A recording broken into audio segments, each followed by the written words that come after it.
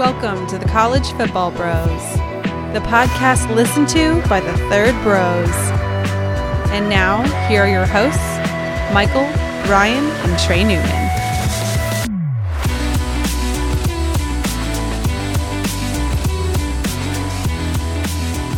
Welcome to the College Football Bros podcast. I am Michael Newman, and I'm joined by the brother whose middle name is Francis. That would be me, and I'm very proud of it, Ryan Newman. And by the other brother whose real first name is Roger. That's true. That would be me, Trey Newman. All right, we got a new 5-star review on Apple Podcasts, so we're up to 44 5-star ratings, guys. We're 44-0. Yeah, we are. Perfect record. Unbelievable. Thanks to you, right? So this one came from someone named The New Application Critic, and they said, the CFB Bros are a highly entertaining bunch with very creative bits and segments. This Halloween episode had me laughing out loud multiple times. They're worth listening to every week. That was a very good one. It was an excellent review. Yeah. And I know we ask for this a lot, I think, but really, if there's one way you can help us out, go to Apple Podcasts and write us a review. We really appreciate anyone who takes the time to do that. But let's get into the Week 10 recap, and we'll start with the big game, Alabama, and they dominated LSU 29-0. So, Ryan, go ahead and tell us that the season's over. We should just crown them now? Why not? Let's just save us all the trouble. Might as well do it. I mean, there's just not much to say about this game, obviously. They just dominated like we thought they would, like they have all year. They outgained LSU by almost 300 yards, and just as like you might as well give the national title trophy to Bama, you might as well give the Heisman to Tua at this point. It's just, I don't think anybody can catch him. Yeah, Tua's a way bigger lock than Alabama, I'd say. Yeah, that's a good point. Exactly. Maybe Kyler if somehow Tua falters, but he's the only one that within a striking distance. But I think this is the best team I've seen in the last 20 years. I just can't remember a team being more dominant than this. And I think maybe Clemson is the only team that actually has a chance to compete with them. But I mean, I highly doubt they can beat them, but at least maybe they can share the field and not get completely blown out. Yeah, I think Clemson is, I've seen that they've put the early point spreads at like 9 points or something. To me, that seems a little high. I actually think Clemson is, I mean, I think they're behind them. It's hard to argue that they're on the same level, but I don't know, maybe. I mean, the offense with Trevor Lawrence has been really, really good. They just haven't really beaten anybody. I mean, yeah, A&M, but what, they're 5-4 with Lawrence at the helm. I mean, yeah, fair, but still, NC State, they just murdered them. That's true. And NC State's pretty good. Yeah, all right, fair enough. Anyway, I hope it's true. Yeah. In this game though, I think I just really underestimated Alabama's defense. I mean, I knew they were good, but my goodness, they just dominated LSU. They held them to 12 yards rushing, because they had shown to be fairly vulnerable, but clearly they were just bored with the weaker competition, and they stepped up in this one. I mean, you watch the game, and every play Burrow's just running for his life, and LSU's only win in this one was forcing Tua to throw his first interception of the year. Yeah, Outside of that, he's human. Yeah, exactly. But I do want to point out that my bold prediction before the season was that they would win every game in the regular season by double digits, and they're clearly on their way. Wow, you did say that? That was yeah. That's a very good prediction. Wow. For me, one thing I hated in this game was how conservative at times Ed Orgeron was. You're a 2-touchdown underdog against Alabama, and really, it probably became pretty clear fairly quickly that you should have been a bigger underdog. And early in the game, 4th and 2 at the Alabama 42-yard line. You just got to go for that, right? I mean, you have to. I mean, yeah, but that's Eddie O. That's Eddie O for you, though. How else are you going to beat Alabama without taking chances like that? Yeah, you're not.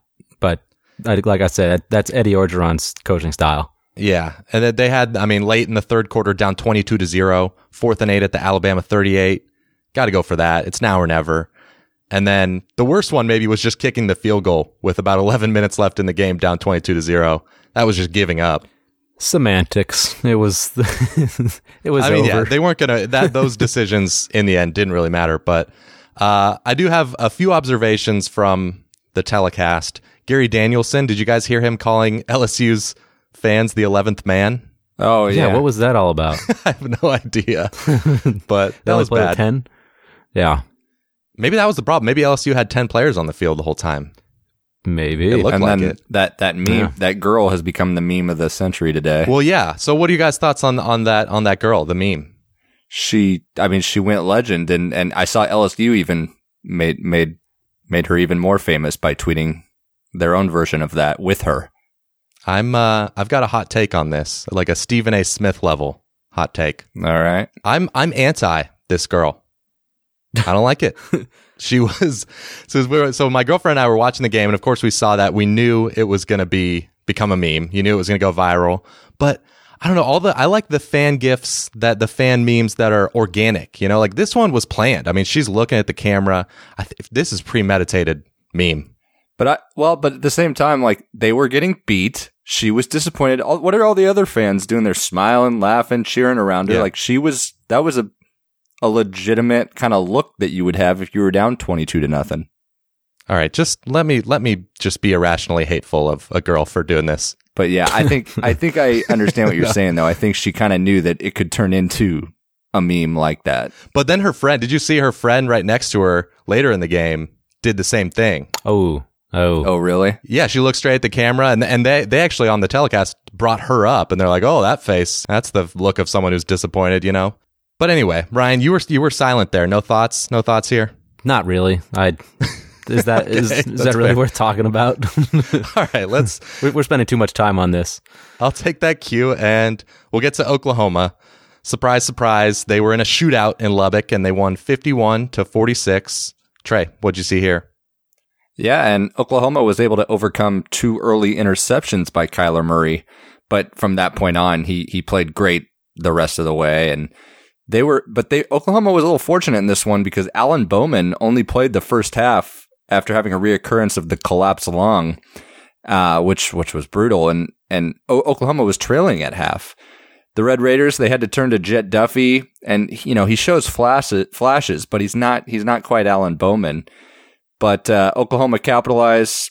Trey Sermon, Murray, they were great for Oklahoma, but their defense still gave up almost 500 yards, and half of the game was to a backup quarterback.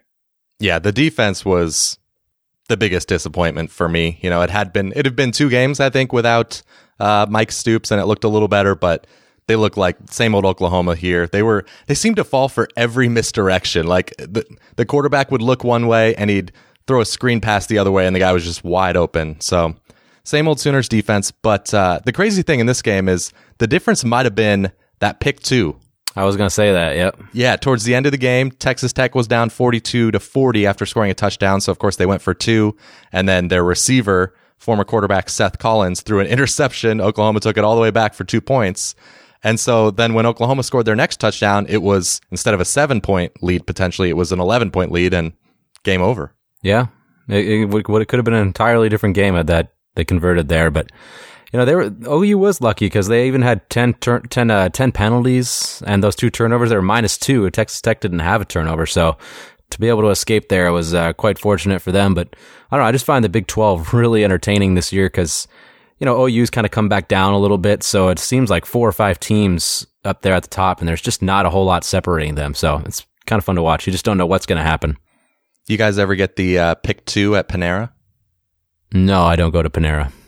Okay. I think that'd be a great sponsorship opportunity for them.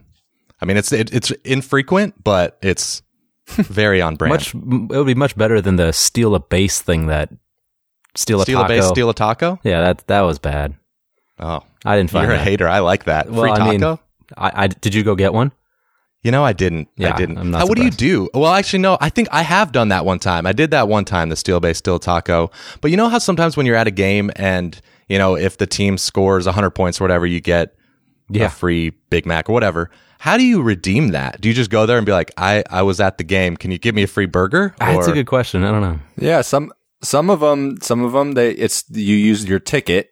And then some of them now it's like on the app. It's like if you have that restaurant's app, it's like, hey, your team won the game, you get a free Big Mac or whatever. Okay. Yeah. All right. Well, there's this. For basketball, I'm a Creighton Blue Jay fan, and they have a thing where if they score 75 points, everybody gets free like Godfather's pizza or something. And like 10, 15 years ago, the Jays hardly scored 75, but now they're scoring 75 every game. So They need to up that. They do. They're still at 75 though. All right. Well, let's move on again. We got off track. West Virginia beat Texas 42-41. This game was insane. There were 8 lead changes, just kept going back and forth. And at the end, of course, West Virginia down by 7. They're driving late. They get up to the line of scrimmage. Clock's running down. It kind of looks like Will Grier, either he didn't get the play yet or he doesn't know what to do. Eventually, they snap it. They had wasted like 10 seconds. And then Grier has kind of terrible footwork, just hucks it up, ends up being a perfect pass to Gary Jennings in the end zone for a touchdown, dropped it right past 2 defenders. And then, of course, Dana Holgorsen decides to go for 2. And after a couple timeouts, they run a quarterback draw, and Will Grier gets the easy run and easy score to win the game. And last week, guys, we were throwing out Heisman candidates. We were listing off some names. We forgot about Will Grier. And especially after this game, you got to think, at least for me, I think he would be number 3 behind Tua and Kyler Murray. Ooh, Cougs aren't going to be happy. I know. I mean, he's right there too, Minshew, but Minshew and I don't know. Grier right there. No, Greer's a gamer, and like you said, Michael, his feet weren't set on that throw, and it was just a dime. Yeah, it was amazing. It's the throw of the year. I love going for 2 there. When you're playing with house money and the momentum, end it right there on the road.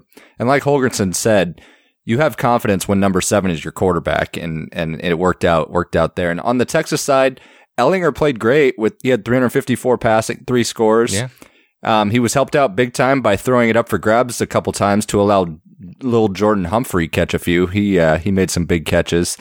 But this game and that 2-point conversion might be the reason West Virginia gets in the Big 12 title over Texas.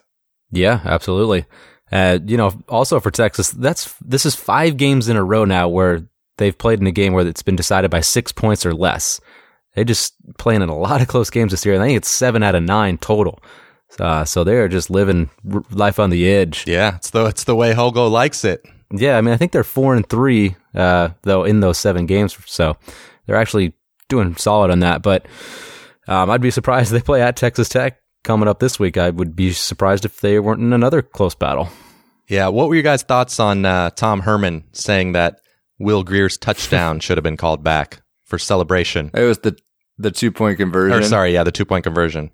Yeah, so honestly, I did think about that when I was watching it. Yeah. But that's just like, I mean, you're just grasping at straws, man. Like, come on. Sour grapes, man. Sour grapes. Like, totally is. There was a good article on SB Nation which kind of broke it down and said, by the letter of the law, the high stepping right before he got into the end zone, you could have flagged that, but of course it would have been ridiculous and awful had they done that.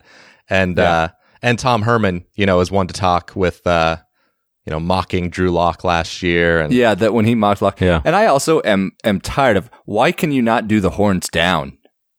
I don't know. Gosh. I don't know. It's too offensive, Trey. It's a sacred hand gesture. It's just so ridiculous. I mean, and they flagged him for it. That was absurd. They did give him a penalty, though. I mean, they didn't call it back, but they at least gave him a penalty. Yeah. And Texas had a chance there to get in field goal range. I mean, no, that was like a huge penalty, potentially. Yeah, it was. They got it at like the 40 almost? I don't know if it was something like that. Anyways, yeah, they had a shot.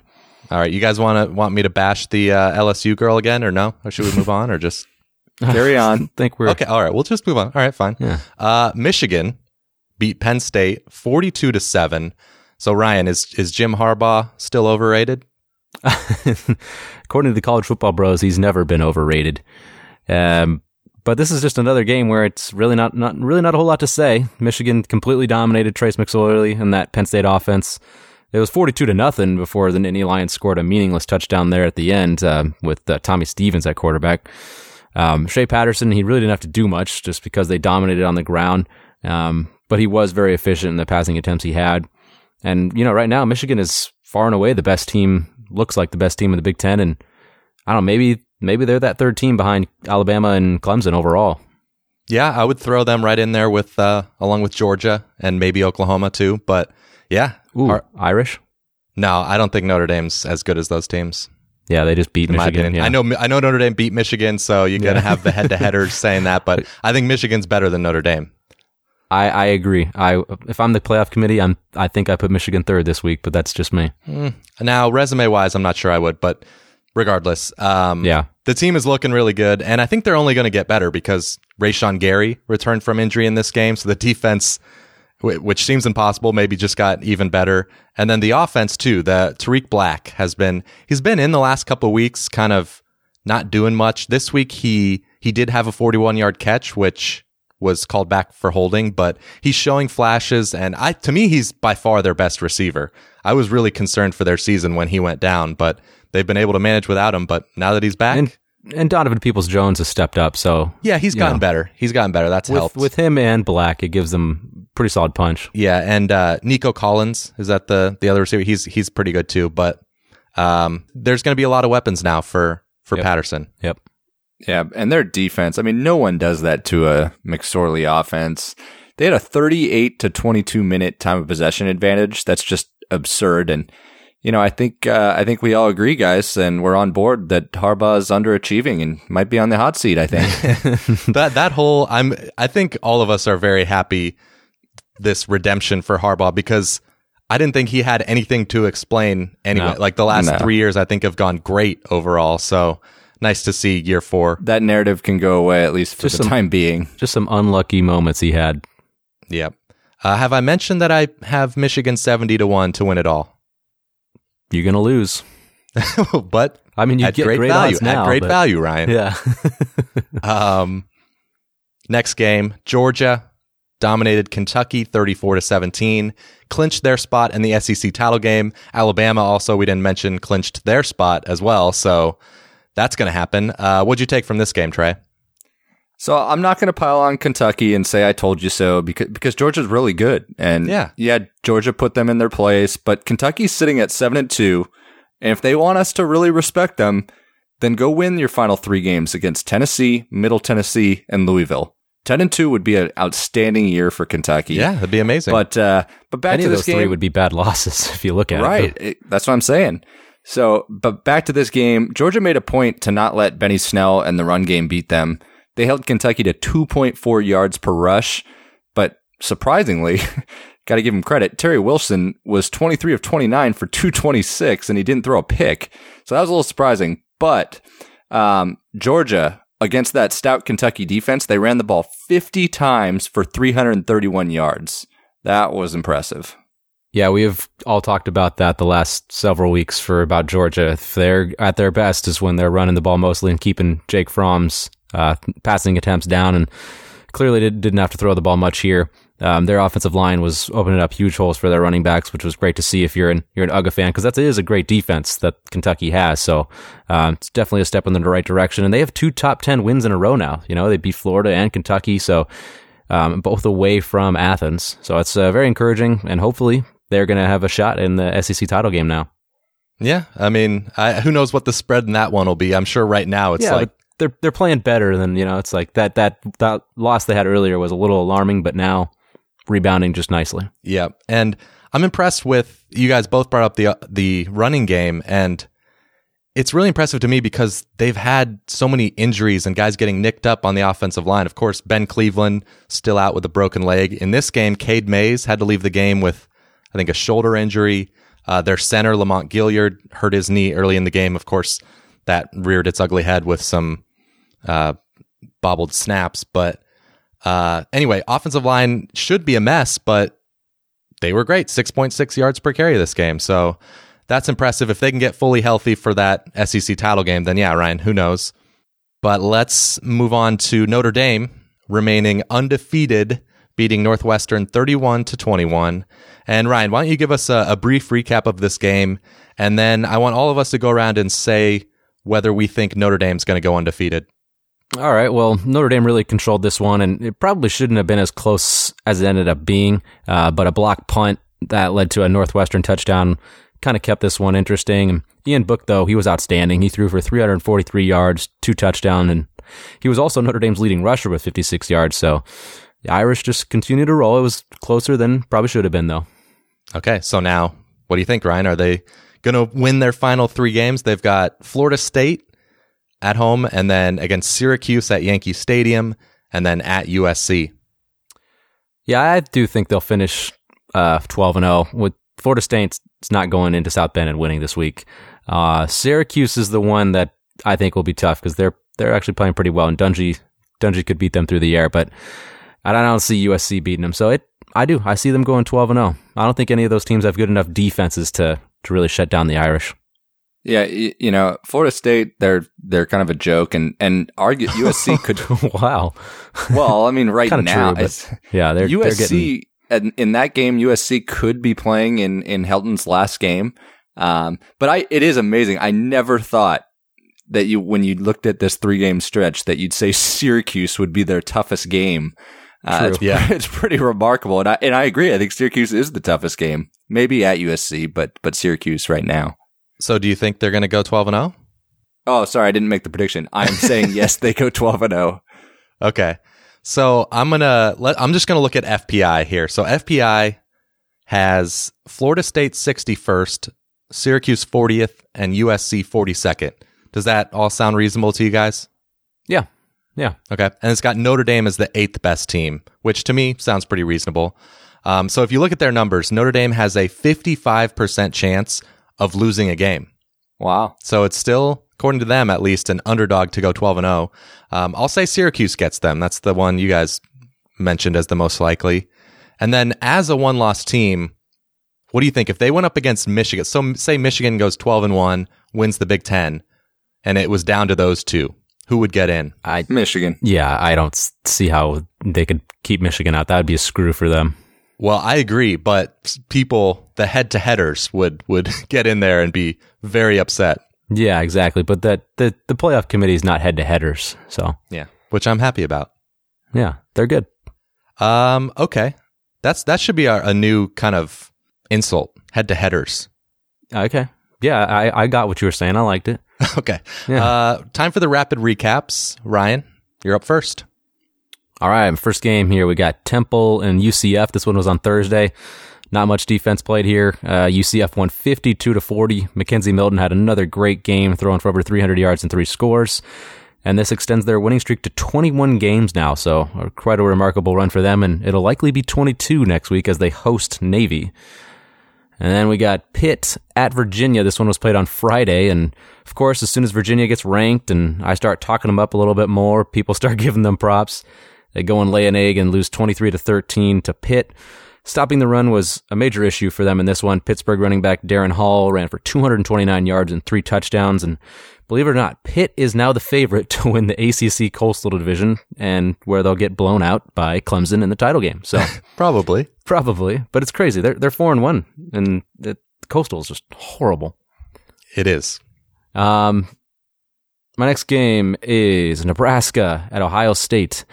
Buckeyes were able to hang on late and beat the Huskers 36-31, but they could have easily lost this game. Nebraska turned it over in the red zone on a backwards a backwards pass from Adrian Martinez that ended up being recovered by Ohio State. Then they barely missed a deep ball to J.D. Spielman that would have put them in position to go up by 2 scores. So to me, this was Ohio State's last chance to show that they were going to be a legit playoff team and legit playoff contenders coming off of a bye, going up against a 2-6 team. They should have dominated, but they didn't. The Buckeyes just aren't that great this year. They're not playoff contenders. Then my last game is Iowa at Purdue. Purdue was able to win 38-36 on a last-second field goal. And this was an evenly matched game all the way through. But Purdue is able to stay alive in the Big Ten West race. Although this was a great result if you're a Northwestern fan, as they now have a commanding lead in that division. Okay, my first game is Texas A&M at Auburn. I'm not really sure how Auburn won this. I didn't watch much of this game. They were outgained 421-278, and they only had 19 yards rushing, but Kellen Mond had 2 turnovers. Auburn had 0, and Jarrett Stidham had a solid game through the game-winning touchdown pass with about a minute left to win 28-24. Next game, Utah lost at Arizona State 38-20. Arizona State now 3-3 in conference, and they somehow control their destiny in the South. Manny Wilkins, Eno Benjamin, and N'Keal Harry continues to be one of the best quarterback, running back, wide receiver trios in the country. But the bigger story is not just Utah's loss, but their injury of Tyler Huntley at quarterback. He's out for the season with a broken collarbone. Yeah. Brutal end to, well, not end because they could still win the South, but really kind of It's going to be tough. Yeah, it's going to be tough now. And either way, they're just not going to be nearly as good as they should have been. Yeah, no. Huntley was playing well. And freshman Jason Shelley will take over. Next game, Clemson beat Louisville 77-16. And I don't care how bad Louisville is. When you rush for 492 yards on 13.3 yards per carry, that's impressive. It's pretty good. Yeah. So thank goodness for Clemson at least giving us one team that we can talk ourselves into being near Alabama's level. Yep. Missouri dominated Florida on the road 38-17. Felipe Franks got benched, and it looks like Florida is farther away than we thought from really being back. Missouri, though, is, I think, one of the more underrated teams in the country. They lost 2 coin flip games against Kentucky and South Carolina, and then they had to play against Alabama and Georgia. So yeah, they're a pretty good team. They might end up going 8-4. Best 4-loss team in the country. I haven't checked on that, but I'll agree. Maybe A&M. Yeah. The first game I have is Cal at Washington State. Cal almost was able to sweep the Washington schools in back-to-back weeks, but came up just short against the Cougs 19-13. Wilcox's Bears have played great defense recently, and they held Gardner Minshew in check for most of the night until he led a couple clutch late drives to get the win in the final minutes. My only question about this for Cal was bringing in Brandon McElwain. He ended up throwing a game-changing interception in the end zone in the fourth quarter, so it was a good escape win for the Cougs. Yeah, one of my favorite plays of the weekend was Washington State fumbling into the end zone. I don't know if you guys saw that. Oh, that was, yeah. Great play. That almost ended up winning the game for Cal, but yeah. Next game, Florida State at NC State. NC State won this 47-28 and was the latest team to punk the Seminoles. The silver lining for the Seminoles is that James Blackman threw for 421 yards and 4 touchdowns, but NC State held the Noles to 24 yards rushing, and the Seminoles had 16 penalties in this one. Ugly. Oh, man. FSU has qualified for a bowl game every year since 81, and they have to win two out of their last 3 to do that. They faced all ranked teams: Notre Dame, Boston College, and Florida. So it's an uphill battle, but we'll see if they can do it. Next, Boston College at Virginia Tech. BC won this one 31-21. AJ Dillon tweaked his ankle, but backup Travis Levi ran for 75 yards and 2 scores. After being down 14-7 at half, the Eagles outscored Virginia Tech 24-7 in the second half. The Hokies lost another game at Lane Stadium and have been disappointing now at 4-4, but due to pathetic play in the Coastal Division, they're still technically alive. And to their credit, though, they have been decimated by injuries on the defensive side. Finally, Stanford at Washington. Washington held on for dear life to win 27-23 after nearly blowing a 21-0 halftime lead.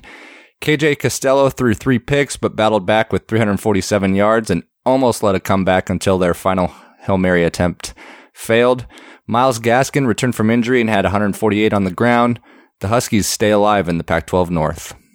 All right, let's get to our segments. We have 2 segments this week. The first one is saying goodbye. So Kansas has fired David Beatty, of course. End of an era. End of an era, quite an era. He'll coach the rest of the season, so it's actually not quite the end, but then he's out the door. And, of course, this year is fresh in mind. We all know David Beatty got 3 wins. They were slightly better, but I guess not good enough to keep his job. But let's take a moment to remember his tenure before this year and list off his FBS wins from 2015 through 2017. So I guess we'll go around in a circle and do this. Ryan, you will start. Okay.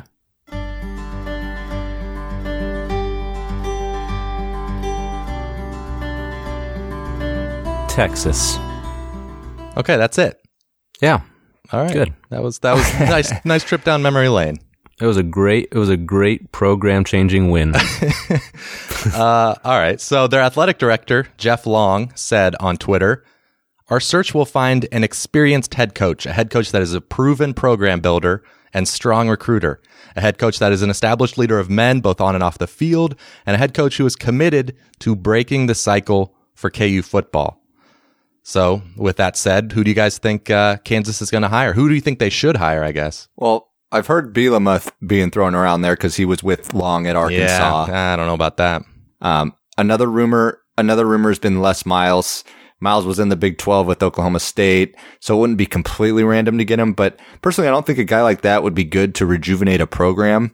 I would think they need someone with more youth and charisma, as opposed to maybe some long established coach. But, so I don't have an opinion. I'd rather them lean against a Bielema or a Miles. Yeah, I agree. I wouldn't want to go Miles would, he would bring them attention though, probably better recruiting. So yeah, I think it's somewhat of a high-ish floor, maybe compared to some other guys, but I agree, Trey. I don't think the upside's there with a guy like Les Miles.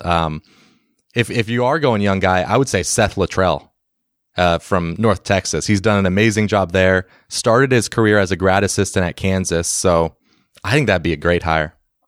Yeah, I was thinking of a couple names like that. I was thinking of a guy like, just to bring some uniqueness, like Chad Lunsford. He's Georgia Southern's head coach. He's having a great year there.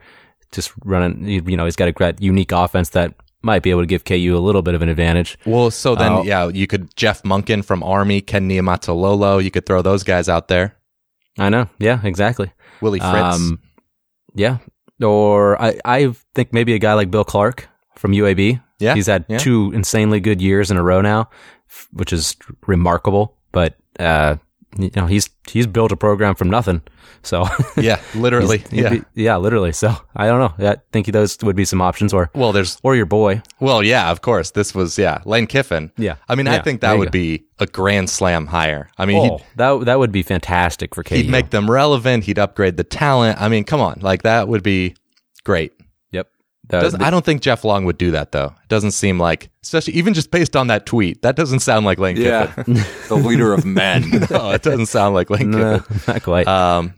But we'll see. Les Miles is getting the most attention, so that would be all right. I guess if I had to guess right now, I would choose him. I would, if I was KU, I think I'd be satisfied with that. Okay, that's the longest we've ever spent on Kansas. Yeah, true. Next segment is the Clairvoyant Bros. So we're going to give the college football world a psychic reading. I don't know if have we mentioned on the show that we all have psychic abilities? I don't think so. Okay. I don't think we so like either. To keep that kind of private. Yeah. Well, let's this sort of our coming out party here. We're going to tell everyone what we've all seen in our latest visions. Are you guys ready? Yep. Let's do it, Mike.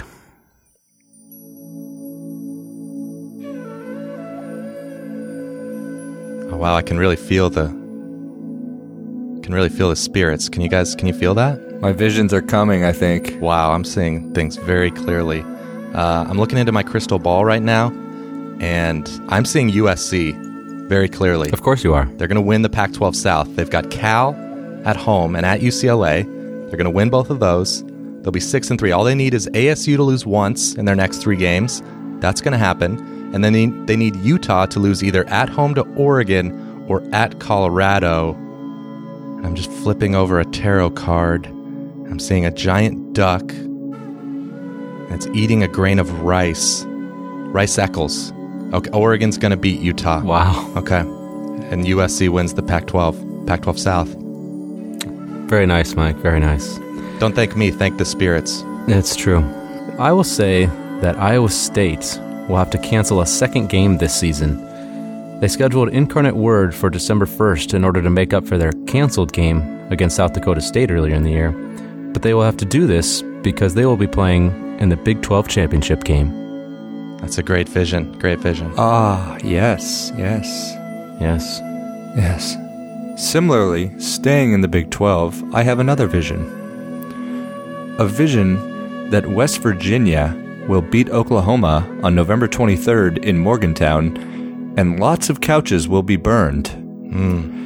However, the very next Saturday, they will lose the Big 12 championship game, leaving the Big 12 out of the playoff. I can see that. I see that too. Yeah. My next vision is that Utah State will get the New Year's 6 bowl bid. I actually had a dream last night that De'Aaron King took down UCF in the AAC championship game, which left it down to the winner of Fresno State and Utah State in the Mountain West championship for that New Year's Six spot. And the spirit of Stu Morrill came to me and he said that Utah State is going to pull off the win and their strength of schedule will get them in over UCF. And I said, Stu, I already knew that because I'm a psychic. Stu. We love Stu. We love Stu. Love Stu. Well, I've been thinking and I've been getting a very dark feeling about this one. It's something evil. Oh. Yeah, something coming from hell like the devil. I think it has to do with the Sun Devils. Yeah. I think they are won the Pac-12 South, and they will represent in the Pac-12 championship game and win, and they'll beat the Cougars of Washington State. Oh no, our vision. There must be something wrong in the spiritual realm. Our visions are clashing, conflicting. I know. Something evil has just taken over me, and I cannot stop it. Well, finally, this will be the first year where the playoff is very predictable, as Alabama, Clemson, Notre Dame, and Michigan will run the table and be in the playoff. Really, for us, the playoff is predictable every year. It's true. But the layperson, I guess you're referring to. Of course. All right, I think that was a good reading, you guys. Yeah. I'm a little shaken, but I think I'll get through it. Dark spirits, right? Yeah. Yep. Wow. Happens sometimes, you know? Okay, well, let's move on to week 11. All right, so week 10 was a huge week. Obviously, we had a ton of big games. It was a loaded slate. This week, not so much. No, it's weak. No, but we've got a few matchups here. First one, Ohio State is a 3.5-point favorite at Michigan State. Trey, what do you see here? I know Ohio State isn't what they were earlier in the season, but I'm going to give them one more shot in this one. Michigan State, they went back to Lewerke versus Maryland. He didn't do much, but their running game and the running game and the defense were solid. But I feel like in order to beat Ohio State, you have to have good quarterback play, and I think they're going to need Lewerke to do that. And I just don't trust him to match wits with Haskins and the Buckeyes. And the Buckeyes' running game has been down this year, but it was resurgent against Nebraska as Dobbins and Weber seemed to run it well. So I'm going to lean to Ohio State. I'm giving them one last shot, and they're going to stay alive in the Big Ten East. All right, I'm going to go ahead and disagree with you here, Trey. I'm not going to give the Buckeyes the benefit of the doubt right now. Just the last couple games, it just hasn't been pretty, and just don't have that much confidence. I think Sparty, with their stout run defense, will be able to hold them in check, because Ohio State has not run the ball very well this year, and they did decent against Nebraska, but not good enough to make me think they're going to run over Sparty. And I know Sparty's not going to be able to put up a ton of points themselves, but I think they'll manage to make enough to pull out the victory. So I'm going to take Michigan State. I agree with you, Ryan. It's right now. I can't pick Ohio State on the road to beat a good team. So taking Michigan State. And as frustrating as Lewerke was last week, Trey, you brought it up. The running game was really good with Connor Hayward. The defense was incredible. 0.8 yards per carry allowed and 3.1 yards per pass attempt. And this was all against Maryland, who's not terrible. No, they're not. Per Massey Peabody's game grades, the top team performances from last week, were Alabama, Clemson, Michigan, and then fourth was Michigan State. So played really well last week there. I think at least the defense is playing really well. I'll say they get the win here. Next game, Oklahoma State at Oklahoma. Sooners are a 17.5-point favorite. What do you think here, Ryan? Yeah, this is going to be a tough one for the Cowboys in Norman. They've given up at least 31 points in every Big 12 game, other than Kansas. So I'm thinking Kyler Murray and that great OU offense are going to be able to put up, at least 50, maybe even more on that Oklahoma State defense. And I just don't think, the Cowboys have a good offense, but I don't think they're going to be able to keep pace. So I could see like a 55-30 type of win for OU here. Yeah, it kind of depends on which Oklahoma State shows up. They've been hit or miss, especially offensively this year. But the last time an unranked Oklahoma State team played against a ranked Oklahoma team was 4 years ago, and Oklahoma State had lost 5 straight, but Tyreek Hill returned a punt 92 yards for a touchdown with under a minute left to force overtime. Cowboys won by 3 in that game. I don't see that happening here. Oklahoma State's only road win this year was at Kansas, and they got blown out at Kansas State. So I just think the Sooners coming home look a lot better this week. Yeah, it would truly be bedlam if the Pokes knocked off the Sooners here. Yes, it would be.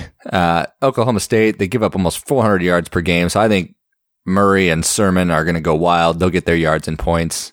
Yeah, I think Cornelius will be able to move the ball and get some, but nowhere near enough to knock them off. So I like the Sooners given all these points. Okay, the biggest game of the day, maybe, is Clemson at Boston College. Game day is going to be at this one. Clemson's an 18-point favorite, though. I feel like people kind of forgot about Boston College. They lost to Purdue early in the year when it looked like Purdue maybe wasn't very good.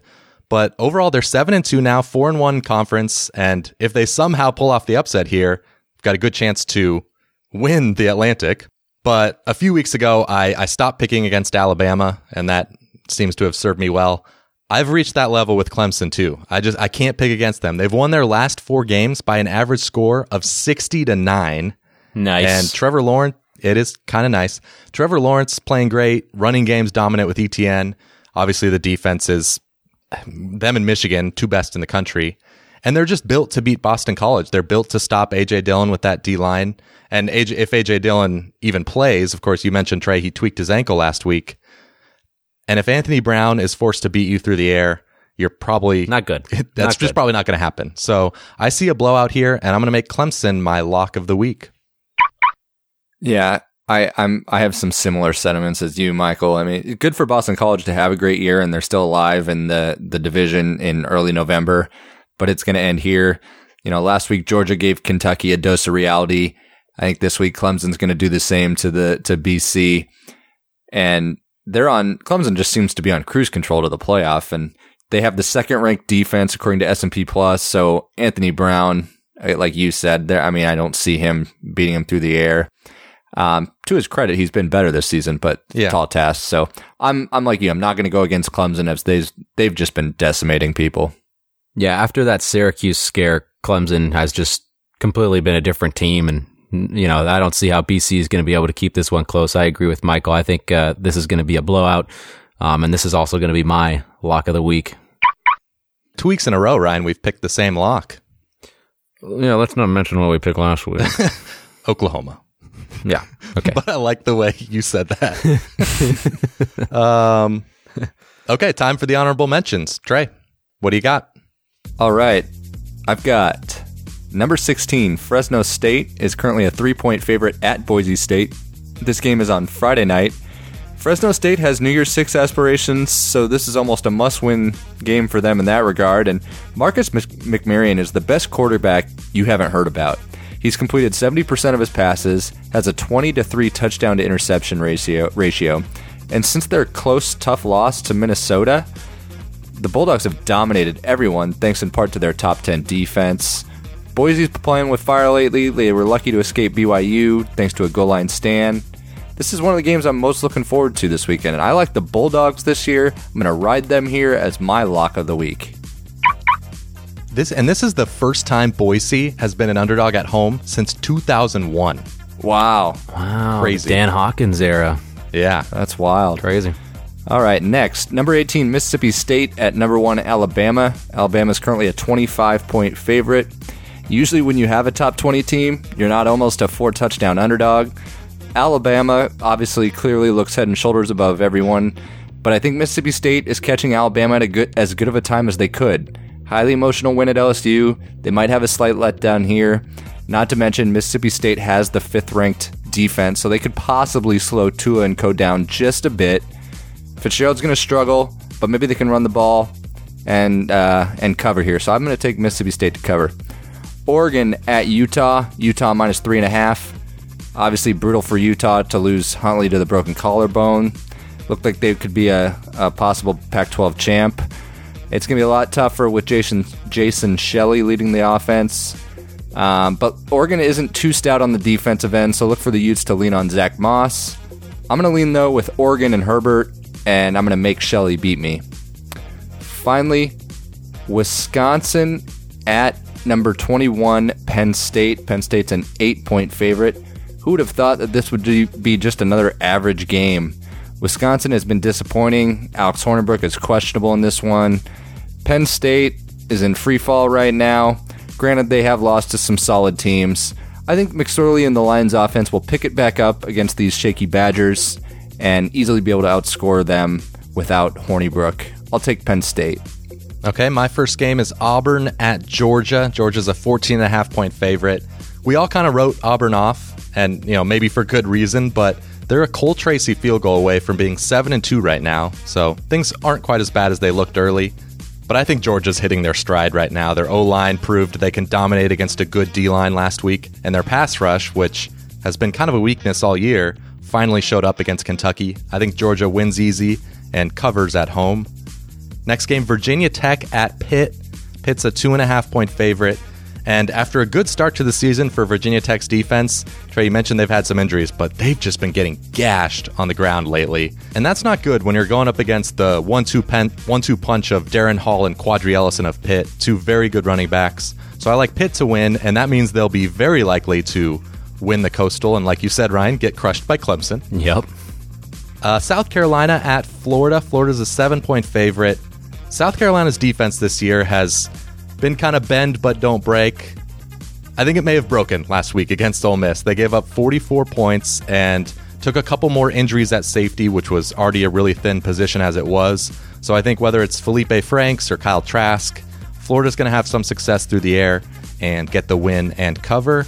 My last game is Baylor at Iowa State. Iowa State's a 14.5-point favorite. If they win out and West Virginia loses just one more game, Ryan, as you said in your vision, that would mean Iowa State makes it to the Big 12 championship. So they still have a ton to play for. And since Brock Purdy's been named the starter, they've probably been maybe one of the 15 or so best teams in the country. They've looked really good. So yeah, they really I think have. they'll blow out Baylor. I agree. All right, I'm going to start with number 10, Washington State. They're a 6-point favorite in Boulder at Colorado. After starting the season 5-0, the Buffaloes have lost 4 straight, but they've been competitive in all those games, and I think they'll do the same thing here and keep this one close, especially since the Cougs, even though they're winning, they aren't doing it, by a lot of points. They're just barely covering some of these games. So I do think the Cougs will win. Gardner Minshew will work some magic late, but the Buffs will cover. Moving on to Northwestern at Iowa. Iowa's a 10-point favorite, so even though Northwestern is clearly in the driver's seat to win the division, they're a double-digit underdog in this one. And I actually do like Iowa.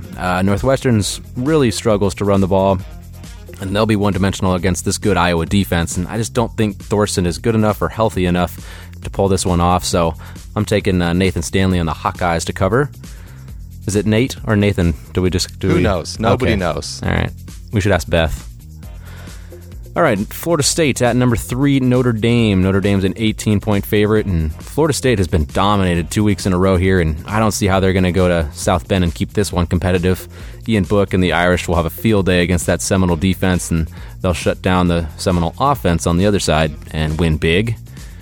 Then finally, we got number 15, Texas, who's a 1.5-point favorite right now at Texas Tech. Big question in this game is whether or not Alan Bowman will be back after leaving last week's game at halftime. I'm in the thinking that he won't. Seems like a pretty serious injury to re-aggravate, so I think it'll be Jet Duffy, who I don't think is nearly as good, so that's why I'm going to take the Longhorns in this one. Okay, that does it for Week 11. Let's close out the episode, as always, with a questionable finish. UCLA at 2-7 still has a path to win the Pac-12. What's something in your life that you're behind the 8 ball on, but still hope to achieve? All right, I'll start this off. The older I get, the greater desire I have to travel, and I want to see pretty much all of the countries in Europe, and I have yet to go there, so I'm definitely behind the 8 ball there. Yeah, I'd say so. Yeah, well, but I'm planning on going there this coming summer, so that'll at least get me started. All right, so for me, it's, I don't have any advanced math background at all. I don't know any programming languages, but I want to build my own college football rating system. Yeah, that'd be cool. So, completely unqualified, but we'll see if it happens. What are you going to call it? Ooh, that's a good question. I don't know. Yeah, you'll think about that one. Michael's rating system. Oh, that's. I need to work on that. Yeah. Yeah, I'm going to lean... S&P double plus. It's that much better. Exactly. 2 pluses. I'm gonna say at my age and a lot of my friends, they're having kids, and some have multiple kids. I don't have any, obviously. I knew you were going to go this way, Trey. I'm not even married at this point, so I'm a little behind the 8 ball there. So I'll say the kids route. And your fishes don't swim too well.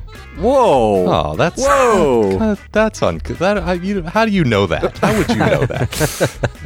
All right, moving on. Sorry, folks. Just some brotherly banter. James Carville went on College Game Day with the message that the SEC intentionally calls targeting on players to make things easier for the Tide. What sports-related conspiracy theory does a part of you actually believe? So I don't know how old most of our listeners are, but you've probably read about it. The 1985 NBA draft, the possible rigging of the draft order to have the Knicks get the first pick, so that The frozen envelope? Yeah, the frozen envelope, so that they could get Patrick Ewing. Yeah, exactly. Part of me kind of believes it. I'm not against it. Yeah, mine is also the NBA. I guess it's ripe for conspiracy theories. I think Michael Jordan didn't just decide to play baseball. He was secretly suspended for 2 years by David Stern for betting on basketball. Yeah, we're gonna. This is an NBA themed one here. I definitely agree with those two. Maybe not so much the Michael Jordan one.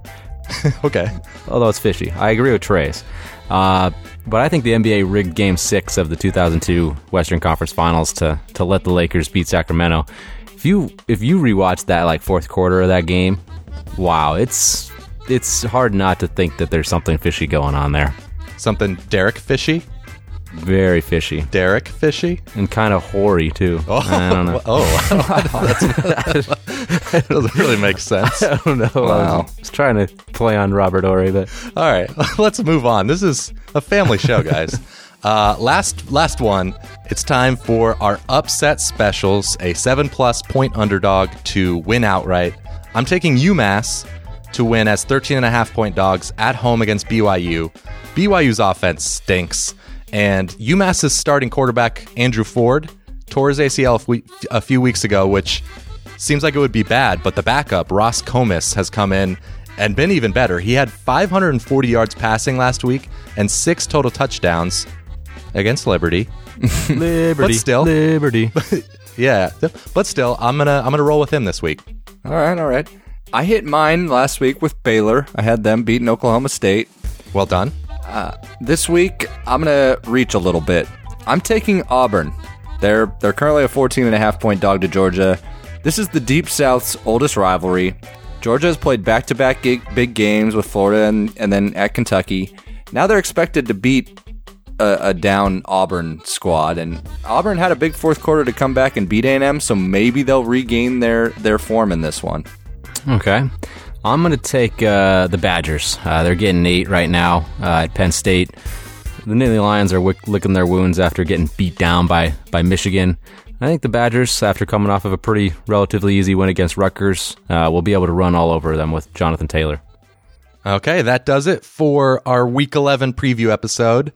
Before we go, I just have one shout out, and it's to a team that broke their 20-game losing streak this past weekend. UTEP, yeah. UTEP beat Rice 34-26. Congrats. Yeah, I mean, that's all I have to say. There's no more winless teams. They were the last one. Oh, is that right? Okay. Yeah. So do you guys think Kansas is going to beat K-State this weekend? None of you guys wanted that for your upset special? I thought about it, the Sunflower State rivalry, but no. Let me throw out a hypo. Okay, what if Kansas won out? I don't quite know what their other games are, but say they win out. Yeah, do they renege on the firing of Beatty?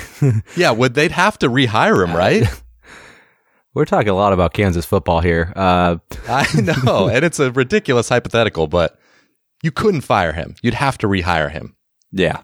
I don't know. They'd be 6-6, wouldn't they? There's 3 games left, so yeah, I guess you would. I would, but I just don't know if they actually would do it. Can you pull up their schedule, Ryan? Sure. Trey, how was your day? Swell. It was swell. What'd you have for lunch? El Pollo Loco. The crazy chicken. You like Nice. Pollo Loco. What did you have for lunch? All right. I had Rubios.